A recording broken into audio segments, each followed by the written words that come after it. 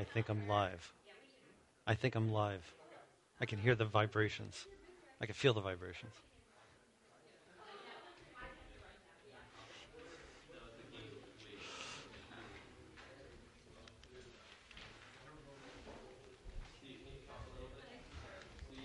Test 1, 2, 3. 1.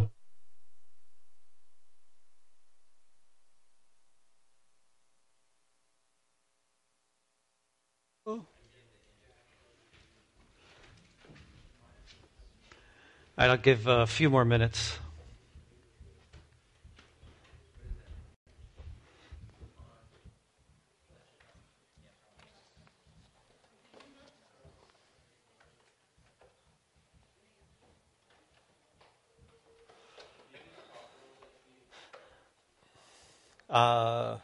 I am he who testifies about myself, and the Father who sent me testifies about me. So they were saying to him, "Where is your Father?" Jesus answered, "You know neither me nor my Father." Good? Okay. Sorry. All right, let's begin. Let's open in prayer. Dear God and Father, we thank you for your mercy and grace to us in Christ Jesus, our Lord. We just thank you that all three members of the Godhead would come together and desire to have a fellowship with created beings. And we're just awed by the fact that it was through the death, burial, and resurrection and ascension of Jesus Christ that we have this grace to which we stand. We just pray that we are attentive to what is spoken. I pray for myself that what I speak would be as from your word and encouraging and edifying. And we pray this all through Christ's name. Amen. So the next series, the next lesson in the Answers in Genesis is Jesus Christ, the I Am. I'm going to only spend about there's been a lot of things that have come along in my way the past few months, and a lot of thoughts and questions and situations, and it dovetails into this, the Jesus being the I Am, the deity of Jesus Christ. So I'm only going to take about 60%, maybe 70% of the answers. In what was that movie, the Da Vinci Code? I have family who are Jehovah's Witnesses, and they come along and they say, well, you know, they invented that Jesus was God in the Council of Nicaea, and then they throw in Constantine, the emperor, et cetera, et cetera, et cetera. That's just not true. You don't just come out of thin air and say, well, we're going to make Jesus God. There have been constant challenges to Christ's deity. As I was meditating upon some of my notes, isn't that one of the reasons why they wanted to stone Jesus? Because he claimed to be God and they didn't believe it. So, it started even back then when Jesus was here. But one of the biggest ones was Arius, a teacher named Arius, and that's where we get the word Arianism. He was a teacher in the 4th century. That means the 300s. I always get that wrong. I think 4th century is like 400s, but you got to subtract 1. That's like, I was born in 1959, so I just take 1960 and subtract 1 whenever I figure out my age, because I can never remember it. He taught that Jesus was God's first act of creation. But if we look in 1 John 3, I would rebut that by, if somebody can stand up and read Gospel of John chapter 1, verse 3.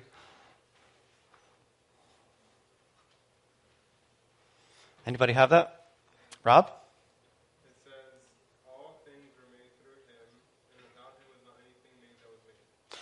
So, if Jesus was made, then if not all things were made without him, then how could he be made? So that verse just clearly contradicts that teaching.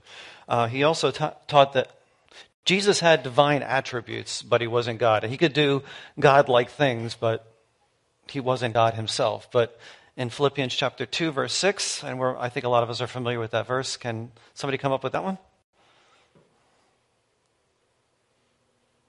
You didn't know this was going to be a sword drill, did you? I grew up with a lot of sword drills. Rob, you want to? You have your... Oh, Mary? Although he existed in the form of God, did not regard equality with God a thing to be grasped. So there it is right there. Jesus is deity. He was He was divine. Well, why did this come about? Why was the Council of Nicaea there to define the divinity of Jesus Christ? Well, they were developed to define the biblical and orthodox view of Jesus' nature. It's very, very important because he's a member of the Godhead. And I don't know if you can see in the background, you've got the burning bush there where the Lord revealed himself to Moses as the I am. And he says, Moses, take off your shoes. You're on holy ground. We're on holy ground here because we're talking about a person of the Godhead. So getting this right is getting God right. So the council came together and they said, listen, this is the biblical view and this will be the orthodox view of Jesus' nature. He is fully God.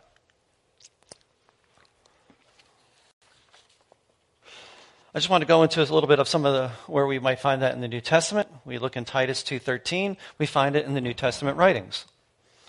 Looking for the blessed hope and the appearing of the glory of our great God and Savior, Christ Jesus. But what about outside of the New Testament? Outside of the New Testament, well, we have the first century into the second century, a man named Polycarp. Polycarp, it's not a multi-headed fish. That was his name.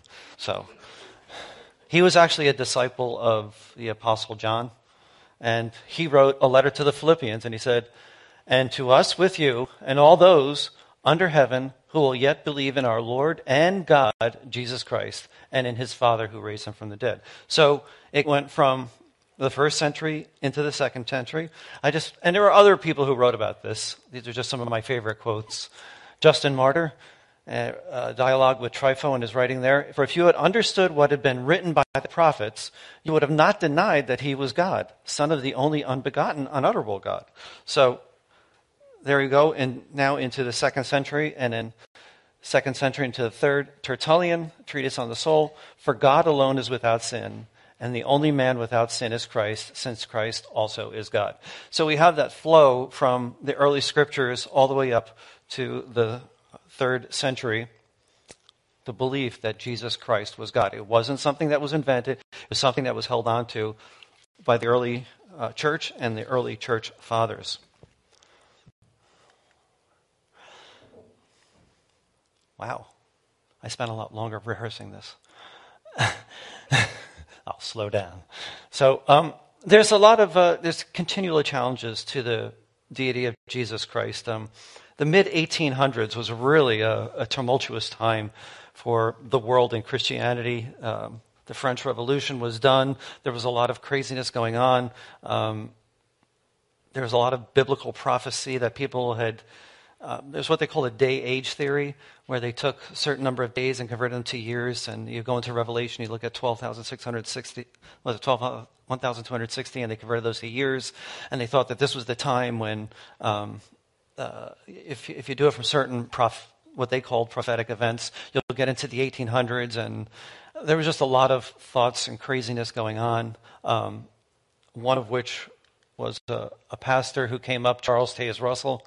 And he invented, if you read the writings from the 1800s, you'll see they called it Russellism, named after Charles Taze Russell. And he's basically the father of Jehovah's Witnesses. That's my little dig, so-called witnesses. They don't have the true Jehovah. Their teaching teaches that Jesus was the first creation of God. Again, like Arianism, that he was the first created being. They also teach that Jesus was Archangel Michael before his birth.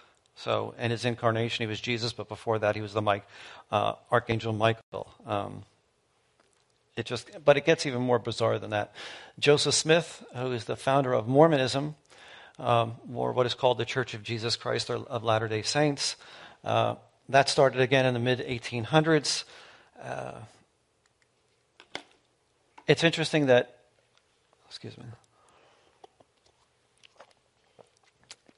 usually after a lot of these leaders passed away, like Charles Taze Russell and Joseph Smith, a lot of these cults went into a hiatus because they didn't know where to go next.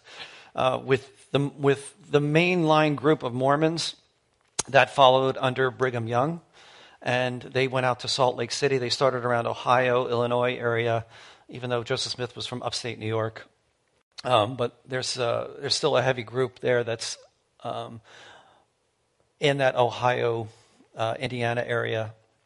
But But with Charles Taze Russell, the largest group that we know of is the Jehovah's Witnesses, but there's about at least 3 other splinter groups. And same thing with Joseph Smith. It's interesting that Brigham Young took the largest group, went out to Salt Lake City, but somebody came up with a revelation that it was actually following through his son. So he actually had a series of progenitors. Unfortunately, that ended about like 20 or 30 years ago because there was no more descendants of Joseph Smith. So they came up with another revelation that it would follow another person who is not of the descent of Joseph Smith. So it's interesting how these churches, these groups, I don't even want to call them churches, it's interesting how these groups just morph with divine revelations to go in whatever direction they want to go in. There's actually a few other ones under Mormonism. J.J. Strang, I think his name was. And there was a group called the Strangites. And I think there's like one church left out in Michigan or Wisconsin somewhere. So it's all but died out. But the reason I bring this one up, the Reorganized Church of Jesus Christ of Latter-day Saints, the RLDS, they're now called Communities of Christ. And it's interesting because you might pass by their church. I think they have a church off of Route 28 in like Bound Brook, Middlesex area. So like I was driving by and I saw this one. It said Communities of Christ. I said, wow, that really sounds nice. Lindsay? Lindsay? Is that you? Okay, maybe not. But, just to warn you, if you see something like Communities of Christ, they're not true believers. They follow after Joseph Smith. They hold to a lot of his teachings. In regular Mormonism, they teach that Christ was first begotten as a spirit. He teaches firstborn offspring of God the Father, Elohim, and one of his heavenly wives. I would encourage everybody to Google Mormonism. There's a cartoon about it. I don't want to say cartoon. It's an animation about it that presents a lot of the truths of this. It's just very, very interesting of what they believe. But that they believe that Jesus was the firstborn offspring of God the Father, Elohim, and one of his heavenly wives. They also teach that Jesus and Satan are half-brothers and from the same father but not the same heavenly wife. They also teach that that Jesus came up with a plan to redeem humanity, and so did Satan. But God, Elohim, preferred Jesus' one over Satan's, and that's why there's a fight between the two. It just spirals out of control. They teach the incarnation between the Heavenly Father and Mary, and continued bizarreness. Adam was Michael the archangel, and he was our Father in God. So it just spirals off into craziness. Some of the things that I'm surprised some of these cults are still around today. I mean, from a biblical point of view, they can be easily destroyed. But even from a practical point of view, one of the things nowadays that I don't understand how Mormonism survives. And in fact, it's to the point of some of the reading I've been doing that Mormons don't even believe that the Book of Mormon is inspired. And the reason being is that DNA evidence. One of the things that the Mormons believe is that some of the lost tribes of Israel came over to America, and they became now the Native Americans or Aboriginal people, or what used to be called unpolitically correct Indians. They were actually, the Native Americans were actually descendants of Jews. And DNA evidence just blew that out of the water. They said there's no possible link between the two. And there's other things that totally can destroy them. Yet Mormonism is still thriving and growing. Jehovah's Witnesses have had bad prophecies and times of Christ's return, and I'm surprised they're still around. Finally, Sir Isaac Newton. A lot of people know Sir Isaac Newton. He was he didn't invent gravity, he discovered gravity. A lot of people say he was a great scientist, and he was, but he was actually a heavy theologian. Unfortunately, he had issues with the Trinity. He thought it was contrived and that the rest of Christianity was a bunch of heretics.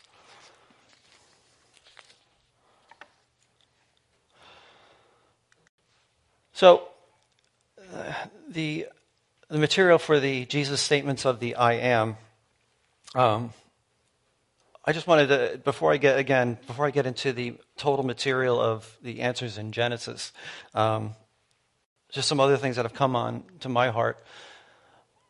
A lot of people say, well, the focus of John's gospel is that Jesus Christ is God the Son. I don't disagree with that. It's just that let's just look at what the purpose is, and that is, John says, but these have been written so that you may believe that Jesus is the Christ. And the word Christ to a person in the time of John's writing would be the Messiah. He'd be the prophesied Messiah, the Son of God, and that by believing you have life in his name. And the reason I bring that up is because some people have argued that Jesus was not saying he was God in the I ams, but merely Christ. In other words, except you believe that I am, or when he, before Abraham was, I am. Not all theologians believe that is connected with what was said to Moses in the burning bush. However, equating Christ with the Son of God means deity. And to prove that, there are several verses. John 10:33.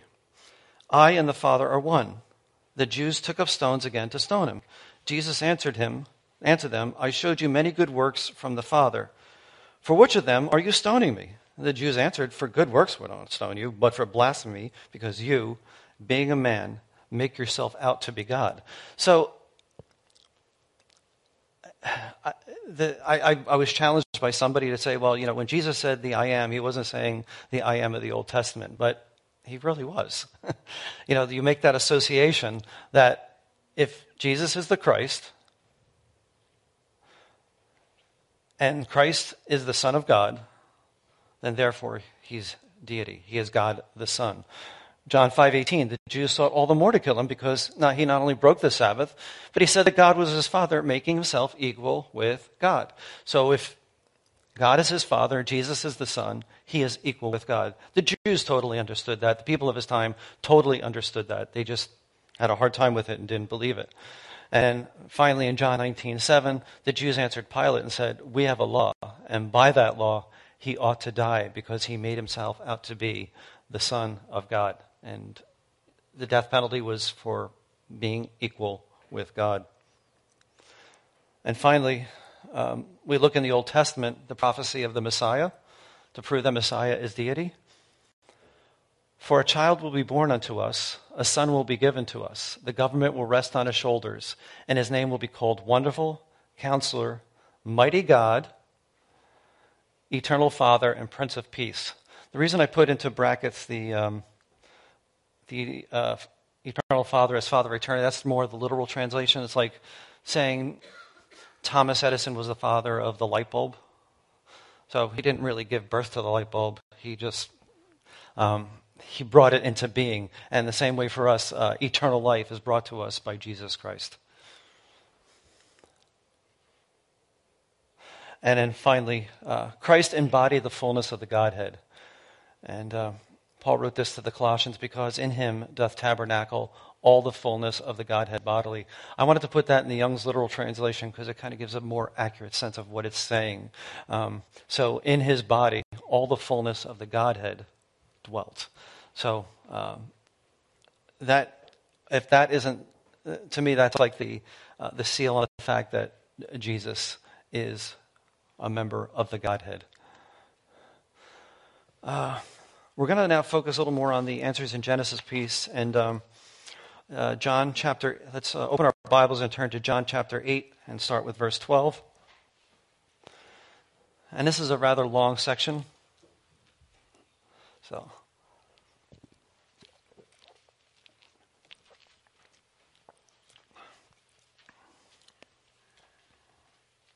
John chapter 8 with verse 12, and I'll read to the end of the chapter.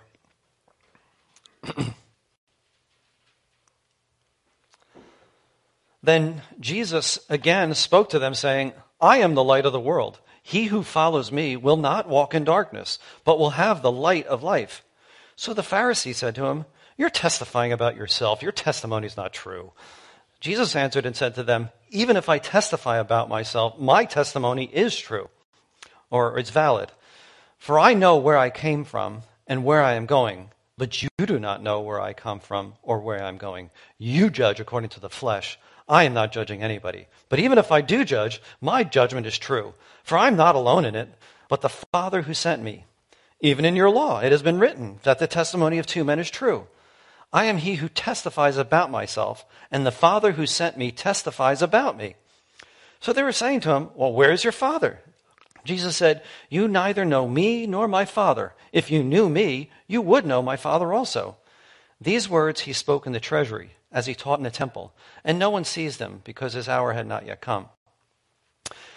Then he again said to them, I go away, and you will seek me, and will die in your sin. Where I am going, you cannot come.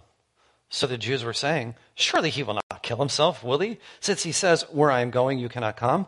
And he was saying to them, you are from below, I am from above. You are of this world, I am not of this world. Therefore I said to you that you will die in your sins, for unless you believe that I am, you will die in your sins. So they were saying to him, well, who are you? Jesus said to them, what I have been saying to you from the beginning. I have many things to speak and to judge concerning you, but he who sent me is true, and the things which I have heard from him, these I speak to the world. They did not realize that he had been speaking to them about the Father. So Jesus said, when you lift up the Son of Man, then you will know that I am. And I do nothing on my own initiative, but I speak these things as the Father taught me. And he who sent me is with me, and he has not left me alone, for I always do the things that are pleasing to him. As he spoke these things, many came to believe in him. So Jesus was saying to those Jews who had believed in him, if you continue in my word, then you are truly disciples of mine, and you will know the truth, and the truth will make you free. They answered him, we are Abraham's descendants and have not been enslaved to anyone. How is it that you say, we will become free? Jesus answered them, truly, truly, I say to you, everyone who commits sin is the slave of sin. The slave does not remain in the house forever. The Son remains forever. So if the Son makes you free, you will be free indeed. I know that you are Abraham's descendants, yet you seek to kill me, because my word has no place in you. I speak the things which I have seen with my Father. Therefore, you also do the things which you have heard from your father. They answered and said to him, Abraham is our father. And Jesus said to them, if you're Abraham's children, do the deeds of Abraham. But as it is, you are seeking to kill me, a man who has told you the truth, which I heard from God. This Abraham did not do. You are doing the deeds of your father. They said to him, we are not born of fornication. We have one Father, God. Jesus said to them, if God were your father, you would love me, for I proceeded forth and have come from God. For I have not come on my own initiative, but he sent me. Why do you not understand what I am saying? It is because you cannot hear my word. You are of your father, the devil, and you want to do the desires of your father. He was a murderer from the beginning and does not stand in the truth, because there is no truth in him. Whenever he speaks a lie, he speaks from his own nature, for he is a liar and the father of lies. But because I speak the truth, you do not believe me. Which of you convicts me of sin? If I speak the truth, why do you not believe me? He who is of God hears the words of God. For this reason you do not hear them, because you are not of God. The Jews answered and said to him, do we not rightly say that you are a Samaritan and have a demon? Jesus answered, I do not have a demon, but I honor my Father, and you dishonor me. But I do not seek my glory. There is one who seeks and judges. Truly, truly, I say to you, if anyone keeps my word, he will never see death. The Jews said to him, now we know you have a demon. Abraham died, and the prophets also. And you say, if anyone keeps my word, he'll never taste of death. Surely you're not greater than our father Abraham, who died. The prophets died too. Whom do you make yourself out to be? Jesus answered, if I glorify myself, my glory is nothing. It is my Father who glorifies me, of whom you say, he is our God. And you have not come to know him, but I know him. And if I say that I do not know him, I will be a liar like you. But I do know him and keep his word. Your father Abraham rejoiced to see my day. He saw it and was glad.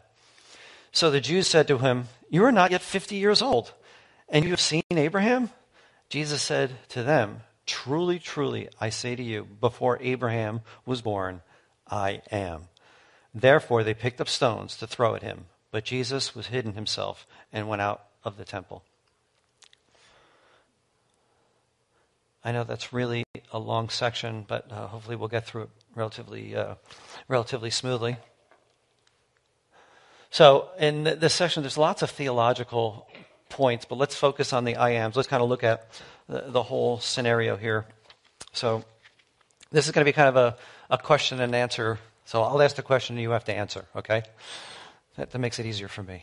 So how did Jesus identify himself in verse 12?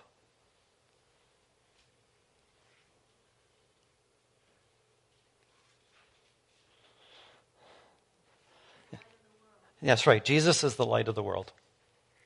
I was also thinking in 1 John 1, verse 5, it says, "This is the message which we have heard from him, Christ, that God is light, and in him is no darkness at all." So if Jesus is the light of the world and God is light, it makes him God. What is true of those who follow Jesus? Because he is the light of the world.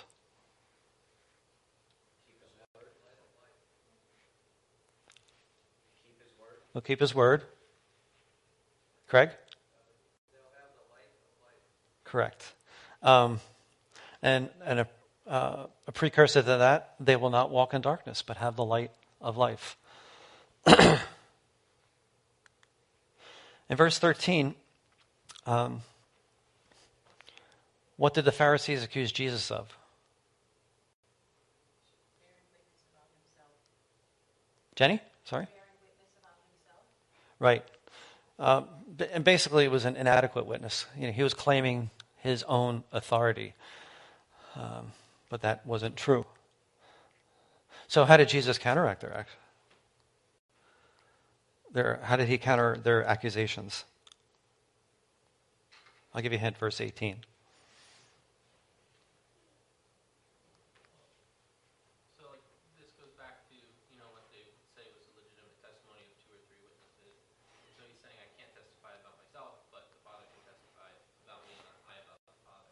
Correct. It was he clearly told them that his witness was true and that the Father bore witness of him.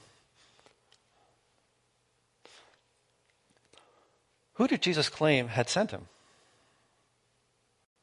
Well, we basically said that already. Yeah, his Father, right. By the way, I was just trying to think,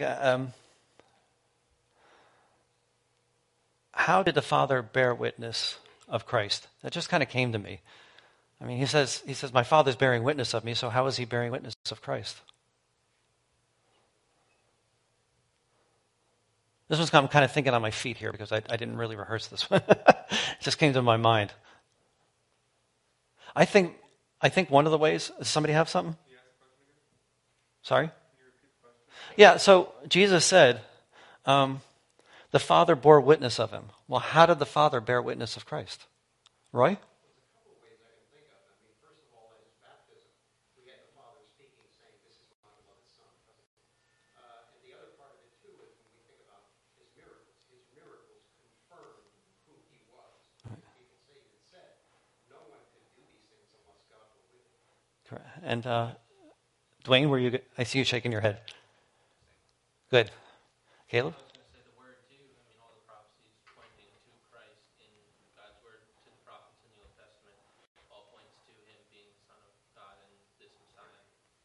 Yeah, I'm agreeing with everything. I was thinking along the same lines. Definitely at his baptism, right? This is my beloved Son. Listen to him, and the miracles themselves were just proof that God was with him. In fact, sometimes I just try to take and put my head into like a person's shoes when they're in in any of the narratives. I think of Nicodemus when he came to Jesus. He's kind of like I can. Just me. So you don't have to, you just bear with me. But, I just think, okay, here I am, Nicodemus. I'm in my, whatever, Sanhedrin robe or whatever it is. You're walking up and you're like, it's night, right? Because you got to go to Jesus at night because you don't want people seeing you, right? So he comes up to Jesus and he's got a lot on his mind. And I feel like he's almost stumbling over his words. He's saying like, wait, you've got to be a man from God because nobody can truly do the things that you do unless God is with them, And I could just see, I get that way a lot too. You got a lot of thoughts in your head and you wonder how this is. And I can see, and then Jesus just goes boom right into, well, except the man be born again, he can't see the kingdom of heaven, So I think in that way, he saw what was going on. Nicodemus saw what was going on. And he saw that God was truly with him. And that God was actually was giving validity to his sayings. Yet what Jesus was saying was so contrary to what, especially him, being part of the council. Jesus kind of went against that. But all these miracles that he did, God was truly with him. So this is giving validity to the word of what he said. Sorry, that was more off the cuff. Whom did Jesus claim who had sent him? His Father. Why was it important for Jesus to have another witness to vouch for his claim? And I think, Caleb, you mentioned that. In the Old Testament, Jesus pointed to what was written in the Jewish law, that 2 or 3 witnesses establish a matter. Deuteronomy 7:16. I was also thinking last minute, Matthew 18:16. Remember, if your brother sins against you, if he listens to you, good. If he doesn't, so here you are. And he says, take 1 or 2 others. So if you take 1 or 2 others, you have the 2 or 3. So 1 plus you is 2, 1 plus you plus 2 others is 3. So that's the matter. Then when you bring it before the church or others, you have the 2 or 3 witnesses. Not that your witness isn't valid. It's that yours plus another is valid. Rob? And it makes sense, too, because, anybody can say anything they want about themselves. But but that doesn't mean it's true.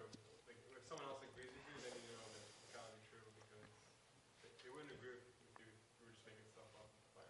Yeah, exactly. Verse 19, how did Jesus relate himself to the Father?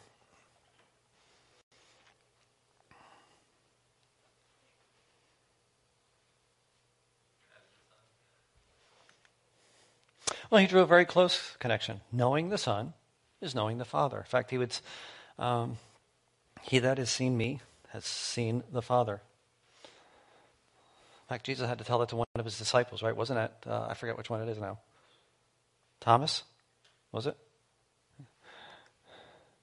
What did Jesus reveal to the Jews about their fate in verses 21 and 24? And I think this is really an important point.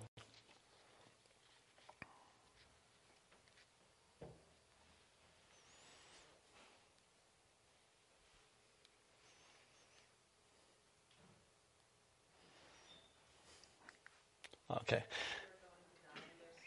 Exactly, right. He told them they would die in their sins, and I'll get into that a little bit more heavily, but to me, that's a precious but a sober verse. Okay, let's continue on. Well, why did Jesus say they would die in their sins?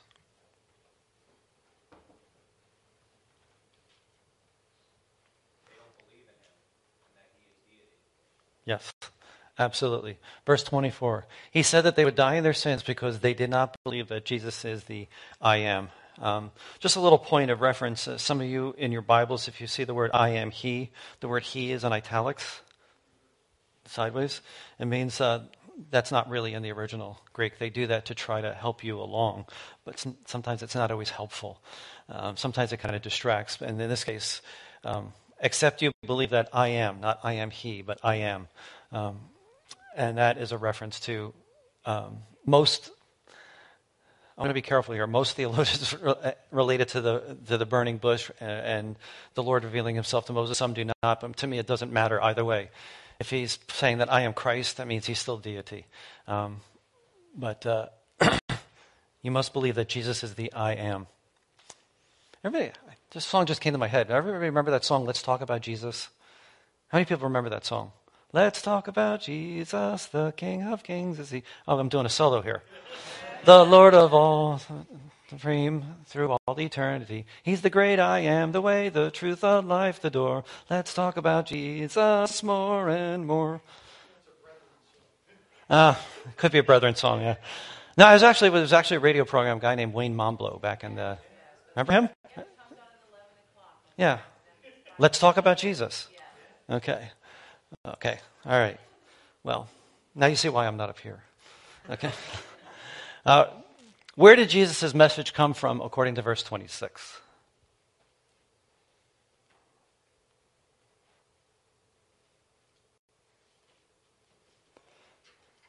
I heard the Father. Yes, he spoke what he heard from the Father. Did the Pharisees understand his reference to God the Father? Verse 27. Nope. Simple answer. What event was foreshadowed in verse 28?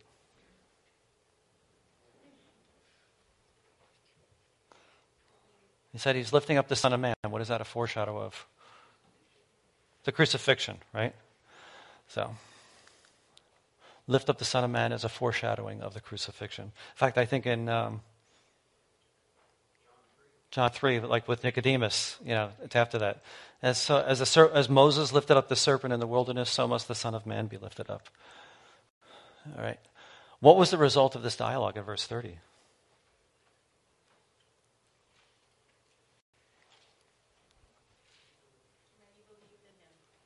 Yes. Word for word. That's very good. Thank you.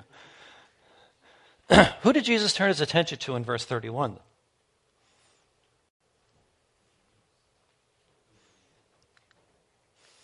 Well, he was no longer speaking to the Pharisees directly, but those who believed in what he was saying. So Jesus spoke all these words, right? And many came to believe in him. And then he turns his attention to them in verse 31.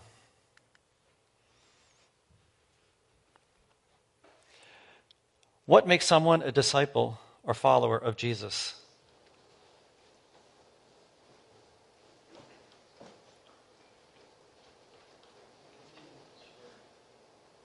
If you continue in his word.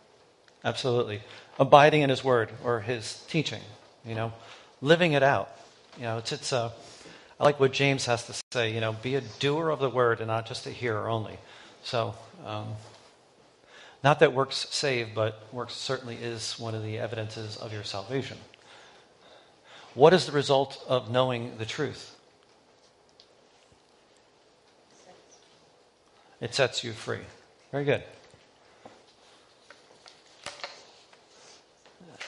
I think I'm doing okay on time. All right. Just a few more questions. Based on the reaction from the Jews in verse 33, what type of freedom did they think Jesus was talking about?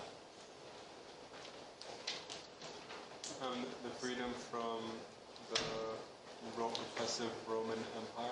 Right, the Roman government. They must have thought he was talking about freedom from political and personal slavery rather than spiritual slavery, since they claim to have never been in bondage to anyone. Actually, this is a silly claim, since the Jews had been in slavery to many different people groups since Abraham, right? So, whether you got the Medes and the Persians and now particularly the Roman government, they were in bondage in the past. Physical bondage. How did Jesus correct their misconception, though? Verses 34 and 35. Steve, I have a question. So, what was the base of them to say they'd never been in bondage before? That's a good question.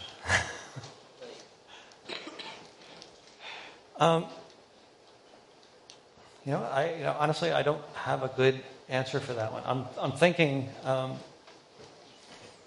was trying to think of all the different questions that people would ask, and I didn't think of that one.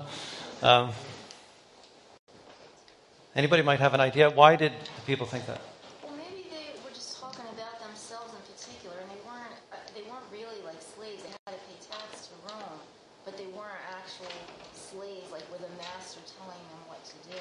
So maybe they just meant themselves, not like but not like all the Jewish people in general over time. Maybe it meant that particular time. You know, it's interesting too because I wish Dave were here. You know, what would Dave do?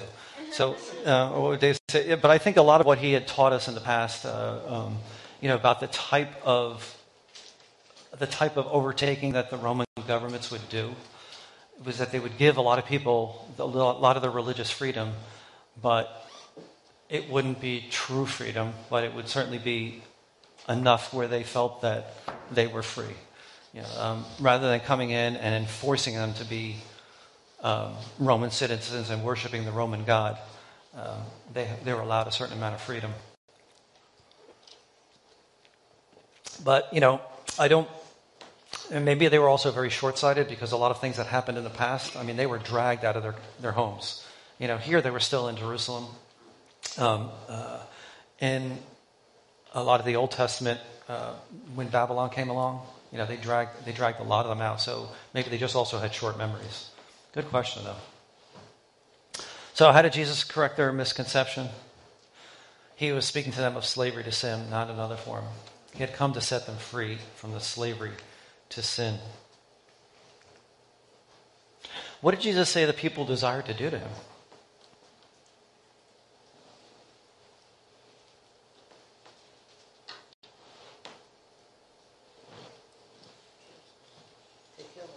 Yep, that's true. Yep, they were seeking to kill him.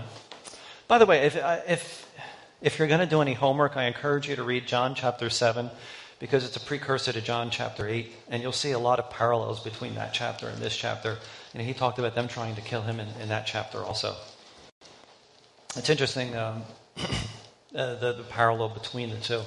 How did Jesus use the contrast of the two fathers to point to the sinfulness of the people?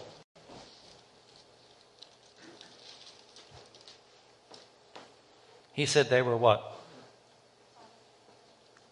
Yes. He told them that if they were of his father God, then they would believe him fully. Since they did not, the devil was their father. And again, what was the context of this? Who is he talking to? He's talking to the people that said they believed in him. You know, Jesus would not be a popular preacher today, would he? He would not want to offend his congregation. Jesus told it like it is. You know, a lot of people, you know, brand the name Christian. I just thought just came to my head. You ever realize that when the Mormons, and we were talking about Mormons and Jehovah's Witnesses, they want to consider themselves as Christians, right? They want to, in the fold of what is generally called Christendom, anybody who professes Christ. Yet, all their founders will tell you that unless you joined their church, you weren't a believer. You know, you're condemned to hell. So they want to be considered as Christians, but they don't consider the true Christians as Christians. They're of their father, the devil, unfortunately. From verses 45 to 47, why did these people not fully believe in Jesus?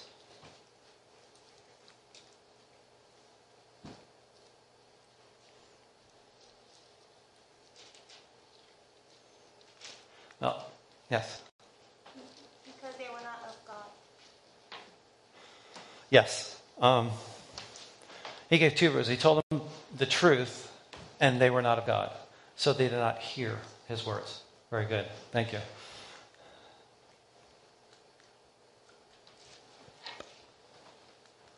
There we go. I'm going to move these through quickly because I'm spending more time than I should. How did they seek to discredit Jesus? Well, they said he was born of fornication and said he had a demon. He was a Samaritan, which basically means he worshiped God wrongly. Remember, Jesus told the Samaritan woman, you don't even know what you worship. We know what we worship because salvation is of the Jews. So, and it's always interesting that, you know, when I don't want to drag politics into things, but if you try to follow the political scene, everybody's always yelling at each other and calling them bad things. You know, Jesus called them out and said, you know, there are false attacks because there was no actual sin in his life to discredit him. People will just say, oh, he's a jerk, he's an idiot, he's a whatever. But they don't really go to the issues. They just try to make, you know, blanket statements without any facts behind them. So Jesus really attacked them with the facts. He says, which of you convicts me of sin? Nobody could raise their hand, right? He was sinless. When Jesus said that all who keep his word will never see death, who did the Jews point to as someone who had died? They all pointed to Abraham and the prophets. as someone who died even though he was righteous. This reinforces that they were still thinking in earthly terms and not heavenly or spiritual terms. And what did Abraham say? What did Jesus say Abraham rejoiced to see? Abraham saw Jesus' day and was glad for it. Now, how does that come about? One explanation is we should understand this as Abraham seeing forward by faith to the day when the Messiah would come. He saw the beginning of the promise fulfilled in the birth of Isaac, the son of promise. Can somebody read Galatians 3, chapter 8, real quick? Rob? Only 6 chapters. What? Galatians 3. Oh, sorry. Yeah, sorry, Galatians chapter 3, verse 8. Yeah, one second. Galatians 3:8 says, "And the scripture, foreseeing that God would justify the Gentiles by faith, preached the gospel beforehand to Abraham, saying, In you shall all the nations be blessed." So people always ask, how did the Old Testament people get saved? Well, there it clearly says, Paul tells the Galatians, Abraham had the gospel preached to him. What was that gospel? In thy seed, all the nations will be blessed. When Abraham saw that seed, not only did he get his fulfillment of, having multiple children eventually, but also through that seed, the nations would be blessed. There would be a Messiah, and that Messiah would be the Savior. So Abraham actually saw that. How did the Jews misunderstand Jesus' claim about Abraham?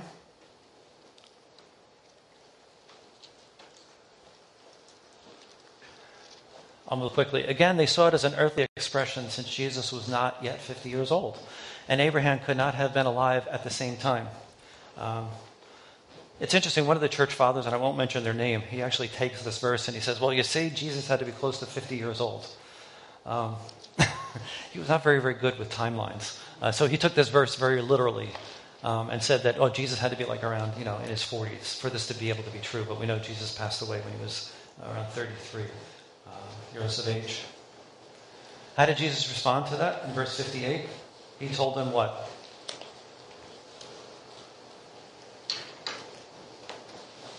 Before Abraham was, I am. Again, if your translation has the word he in there, take that out. Jesus is claiming to be the Messiah, to be God himself.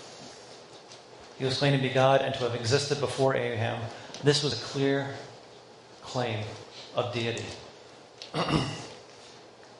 And did the Jews understand his claim accurately? Yeah, they did, didn't they? And what was the result of their understanding that he was making a claim to deity? That's right. Because they took up stones to stone him. They realized his claim, identifying himself as God, they considered it blasphemy and were prepared to actually take punishment right then and there. And how did Jesus escape their wrath? Yeah. He hid himself and walked through the midst of them. And looking back to verse 20, we know that his hour had not yet come. I don't think Jesus became invisible. I just think that they were blinded to see what happened. I think sometimes I like reading the Young's literal translation. It says he was hidden from them. So I think that there was a blindness on their part that God had just miraculously done to let them pass through without even, with some type of confusion. Caleb? So in 58, where,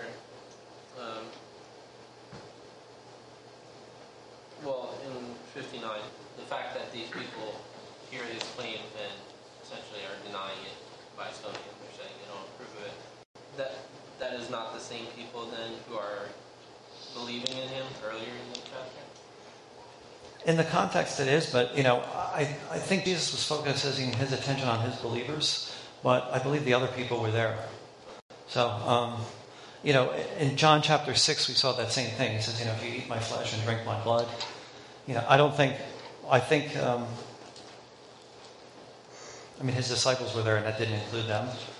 So, there's a dividing line between those who really did believe on him and those who had a superficial, ungrounded faith in him. They might have saw the miracles, they might have liked what he said. In fact, that's why I want you to read chapter 7, because you'll see that even the Roman soldiers, I don't even know if they were Roman soldiers, the soldiers who went there to take hold of Jesus, they heard his words and they're like, nobody spoke like this. And the leaders are like, what, did he deceive you too? So we know that they're true believers by faith, and they wouldn't do that. But there are just some people who, they may make a profession, but they just can't handle what Jesus had to say. They might believe that he's their Redeemer in an earthly sense, where he comes and he delivers them from the Romans. But then, claiming his deity is just out of their realm of understanding. I just want to look briefly. I have 10 minutes left. Oh, yeah. Passage from the Old Testament with the Jews have connected with the claims to be I am. And you can hold it down and it'll turn off. Then hold it down again. Okay. I got to be quick. Thank you. They would have thought of his identification of Moses to the I am in Exodus 3:14. What two attributes of God are found in Jesus' claim to be I am? Identifying him as God who existed before Abraham, he was claiming to be the eternal in the name I am, which is a statement of God's independence, God's eternality and his independence. And I just want to look where Jesus used the few I ams in the Gospel of John. John chapter 6:35. Anybody just kind of off the top of their head? Jesus said, I am the bread of life. Oh, I gave it up there. Jesus is the true sustenance from the Father, sustaining the soul. God's grace and mercy are displayed there. I am the light of the world. That's the section we're just in right now, right? Jesus is the light that allows all to see and walk in truth. God's holiness and wisdom are displayed there. I am before Abraham was. Jesus identifies himself as the eternal, infinite God. God's independence and eternality are displayed. By the way, if you want these notes, I would look at the I ams of the Gospel of John, because there's just some. Jesus makes the statement, but they're surrounded by the actual stories themselves as to why he said that. So he makes the identification to them in a real way. I am the door of the sheep. Jesus is the only entrance by which sheep enter to be saved. God's grace and mercy are displayed there. I am the good shepherd. So not as only he the door of the sheep, he's the good shepherd. Jesus gives his life for the sheep, sacrificing himself that they may have life. God's holiness, justice, mercy, and grace are displayed. I am the resurrection and the life. Lazarus raising him from the dead. Jesus offers eternal life to all who trust in him. God's omnipotence and faithfulness to his promise are on display. I am the way, the truth, and the life. Jesus is the only way to receive salvation and eternal life. God's wisdom, holiness, and mercy are displayed. And some people might say, well, there's no definite article in the Greek, I am way, truth, and life. And in fact, that's what most people believe today. Well, Jesus is just one of many ways, and that's what you believe, and that's all okay. Jesus said, no one comes to the Father except through me. And he made that, whatever you believe about the first part is going to be dictated by the second part, where he said, no one comes to the Father except through me. That's the exclusivity of the only way of Jesus of salvation. John 15:1, I am the vine. It's an old, how many people remember Keith Green? The musician Keith Green? A few of you. He has a song where Jesus says, he is the vine and you're the branch. So I like to remember that. Some of you got it. Okay. I am the vine. Jesus is the source of life for all who abide in him. God's grace and love are displayed. Now to wrap up in application. Why is it essential to believe Jesus is the Christ or Messiah, the Son of God, the I am? Why is that important?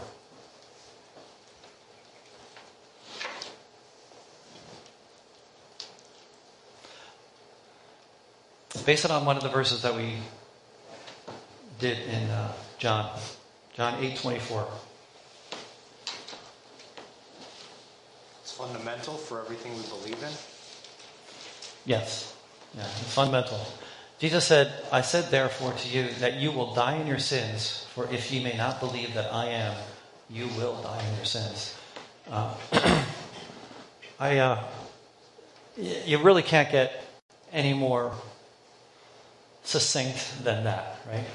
I mean, it's a fundamental principle. Believing that Jesus is the Messiah, the Christ, the Son of God, deity in flesh. And I want to wrap up with this verse. This wasn't in the Answers in Genesis, but forgiveness of sins. But this next verse, I love this verse. I put this one at the bottom of my checks a lot of times.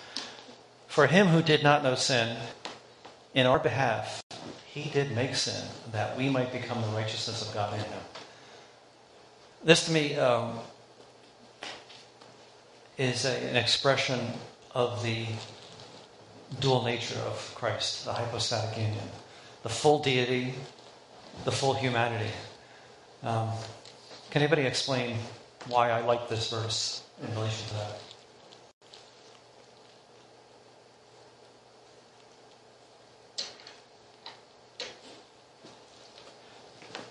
Now, if Jesus wasn't fully human,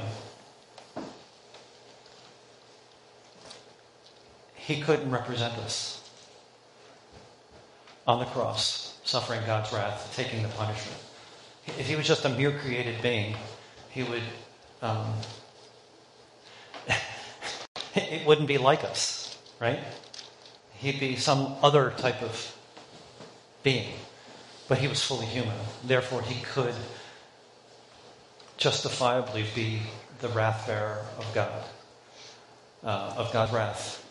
But, on the other hand, being fully deity, we might become the righteousness of God in him.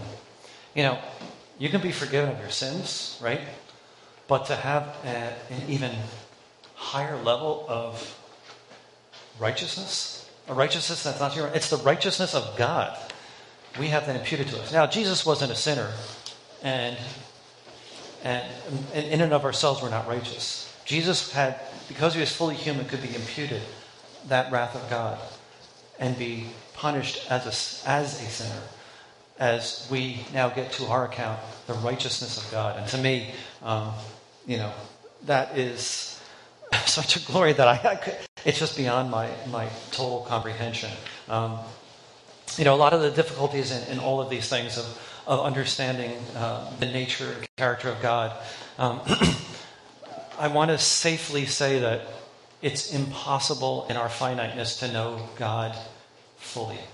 I mean, we have the scriptures, we have the Bible. To me, that's good enough. God ordained that His word would be good enough for us to know Him. Yes, God is infinite, and He's like beyond finding out, as Paul would say. His ways are past finding out. But He is fully knowable, and by fully knowing Him, we can fully love Him, we can fully honor Him, we can fully praise Him, and we can fully worship Him.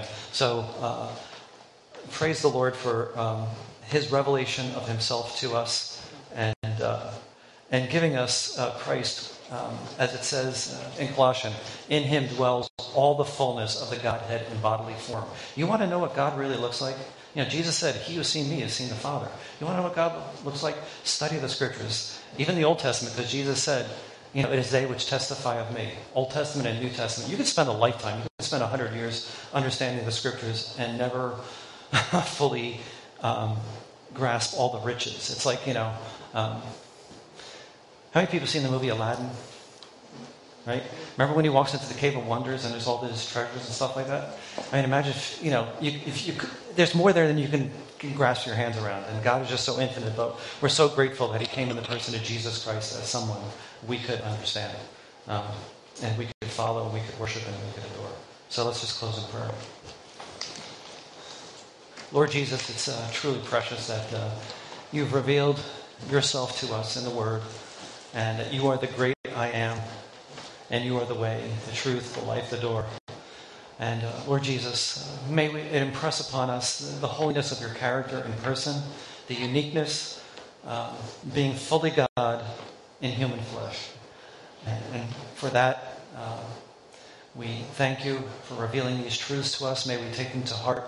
May we love God through You and give Him all the glory in Your name. Amen.